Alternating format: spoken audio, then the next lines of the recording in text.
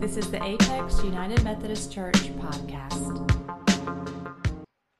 Well, friends, in the summer of 2013, I was licensed into ministry as a pastor in the North Carolina Conference of the United Methodist Church. And when I was licensed into ministry, I was also appointed to serve a church in Swansboro, North Carolina, which is out on the coast. If you've ever driven to Emerald Isle or maybe even Morehead City, chances are you have driven right past Swansboro, North Carolina. It's a beautiful area. And while Amy and I were really excited about this new opportunity in front of us, it was also a very bittersweet time because we had spent the previous 2 years living right here in Apex, building friendships with people around us in the community, especially the community at the Peak Church, which is where I served for 2 years. And so we knew that part of moving to Swansboro was going to be saying goodbye to this town that we had come to love, to these people that we had come to love and that had been family for us. Now, when I went to annual conference that year, and for those of you that don't know, annual conference is like ultra Methodism, okay? Yeah, it's like everybody in the room, there's all these pastors and lay delegates, and then we just sit down and have a meeting for 3 days. Okay, which if you're into it, that's awesome. And it's where the bishop officially appoints pastors to new churches. So oftentimes we will go to annual conference. If we're moving, that is when the bishop will say officially, you are going to serve this specific church.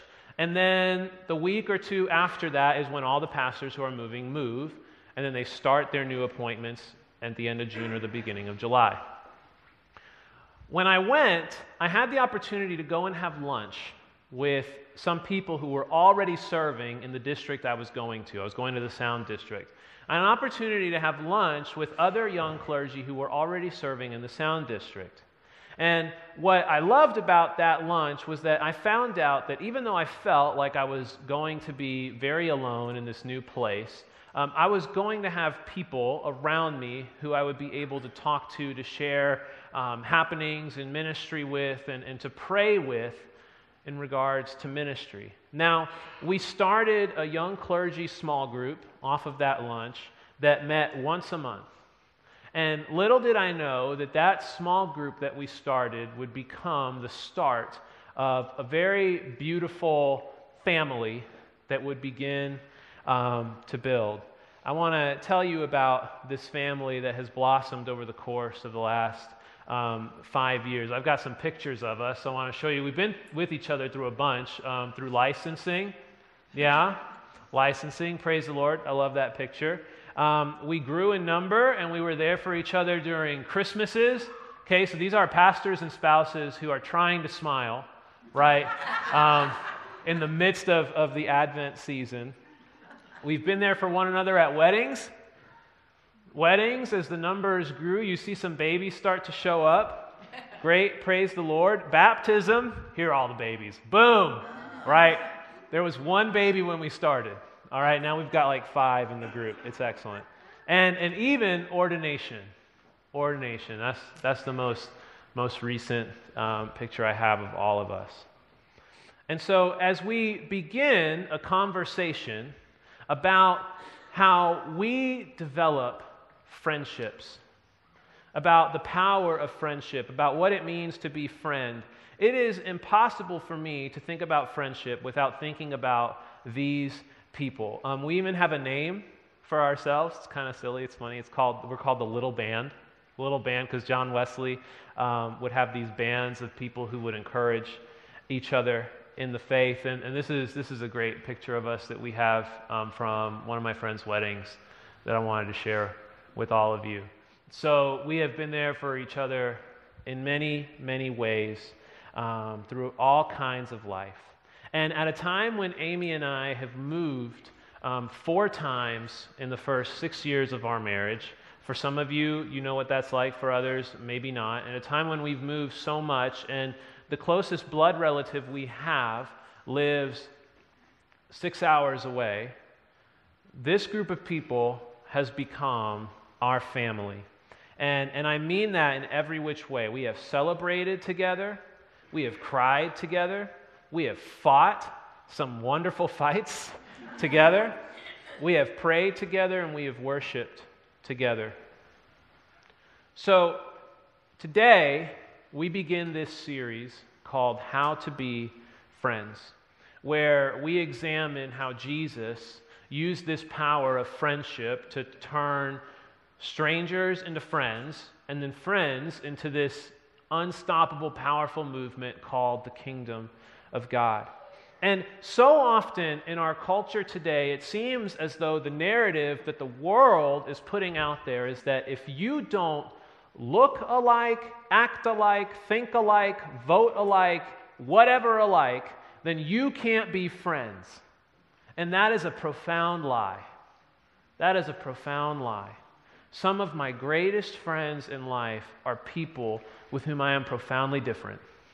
And we vehemently disagree on things.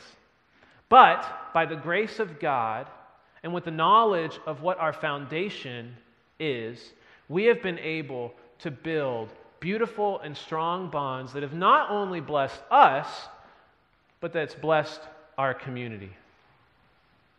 So, our scripture this morning ties beautifully into this concept of friendship. It comes from John's Gospel, chapter 15. If you have a Bible, I invite you to turn there. That's where we're going to be this morning. John chapter 15, starting at verse 12. If you didn't bring a Bible, praise the Lord. We have pew Bibles there for you. If you have an app on your device, you're welcome to pull that out as well. John chapter 15, verse 12. This is part of Jesus' farewell discourse in John. It's the last time he's with his disciples before he's betrayed. And in the other Gospels, we see this portrayed as the Last Supper over maybe a couple of verses. In John's Gospel, this moment stretches out over 4 chapters of Scripture with so much rich teaching that Jesus is giving his disciples. And here in John chapter 15, starting at verse 12, Jesus gets at what the core of being a disciple is, what the core of being in relationship is. And it's a very beautiful and challenging teaching for us today. So I want to read this to you. I invite you to follow along. This is John chapter 15, starting at verse 12. Jesus said, "This is my commandment, that you love one another as I have loved you. No one has greater love than this, to lay down one's life for one's friends. You are my friends if you do what I command you. I do not call you servants any longer, because the servant does not know what the master is doing. But I have called you friends because I have made known to you everything that I have heard from my Father. You did not choose me, but I chose you.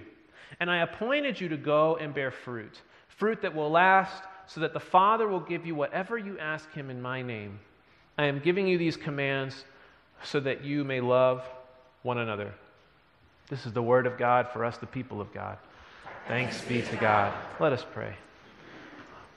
Almighty God, you have spoken your word to me. I pray now that I would decrease so that you might increase and speak it through me. And Lord, if necessary, speak in spite of me. May the words of my mouth and the meditation of all our hearts be acceptable in your sight, O God, our rock and our Redeemer. Amen. I say this passage is beautiful and challenging for a few reasons. So I want to share those with you this morning. First is this: Jesus is giving us a commandment and not a suggestion. Jesus is giving us a commandment and not a suggestion. Language is important in Scripture. Jesus says, "This is my commandment, that you love one another as I have loved you." And I wonder if we've ever taken time to pause and consider the depth of love that was required from Jesus to do what he did for us.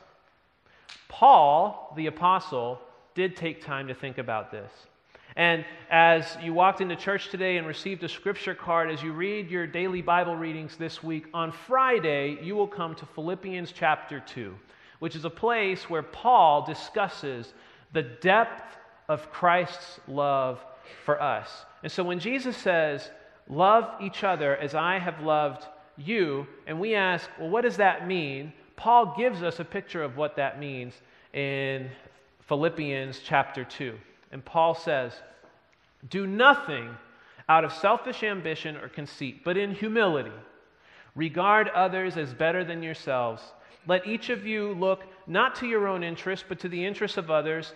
Let the same mind be in you that was in Christ Jesus, who, though he was in the form of God, did not regard equality with God as something to be exploited, but emptied himself, taking on the form of a slave, being born in human likeness, and being found in human form, he humbled himself and became obedient, even to the point of death on a cross. So when Jesus says, love one another as I have loved you, he is saying, love one another with hearts that are capable of being humbled. Love one another in a way where you are capable of offering and sacrificing a piece of who you are and of yourself for the sake of the other.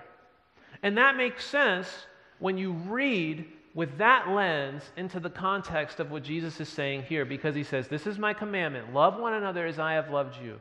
And then he says, love, true love, has known nothing greater than this, for one to lay down one's life for one's friends.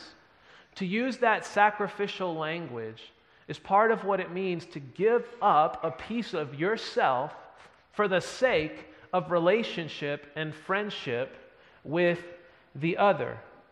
We often romanticize that laying down one's life because literally Jesus died for us. And so there is that aspect of it. But we do not need to go all the way to this physical aspect of dying to get to a place where we can see how we embody a sacrificial nature of relational living. When we are willing to give up a piece of who we are so that we can be in honest relationship with the other, we take part in an aspect of laying down our life for another. It's a part of what that looks like. So Jesus says, this is my commandment. That's number one. Number two, and I'm gonna push a little bit with this one, okay? Number two, Jesus says, you are my friends. But the friendship Jesus offers us is conditional.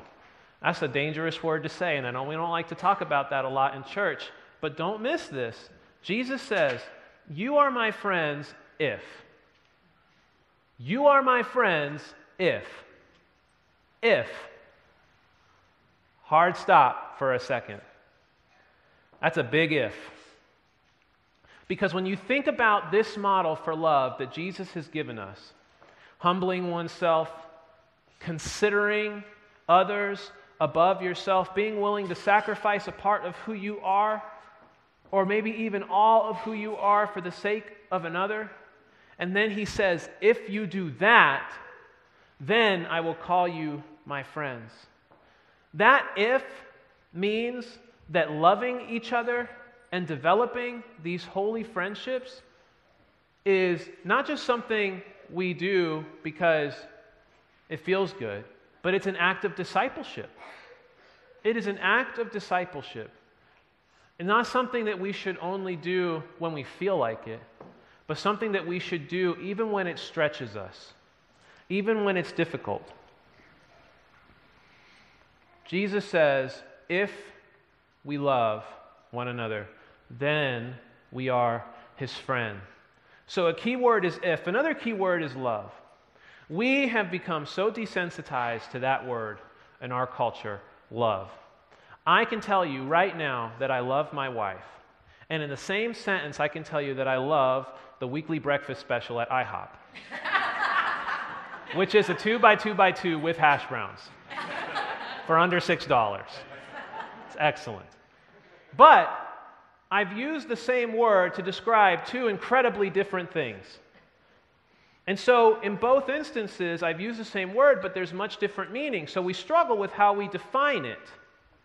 We also struggle with it because we often define it as a feeling, warm fuzzies, Warm fuzzies is what love is. But what I have come to realize in friendship, in marriage, and in fatherhood is that love isn't always warm and fuzzy. Love isn't always warm and fuzzy. It's not just something you feel, it's something you do. Your capacity to love has to go beyond your ability to like someone. I have to love my daughter even when it's hard to like her sometimes. We're going to get a little honest here today. I hope you're honest with me. I have to love my wife even when it's hard to like her sometimes. She has to do the same for me. That's part of that sacrificial nature of the relationship. So love is not something that we feel, it's something that we actively choose to do, to love beyond our happiness, to love beyond our celebrations, to love beyond our milestones, but to love even in the midst of the valleys, even in the midst of the hurt, even in the midst of the confusion and the sorrow, that we would choose to love one another as Jesus has loved us.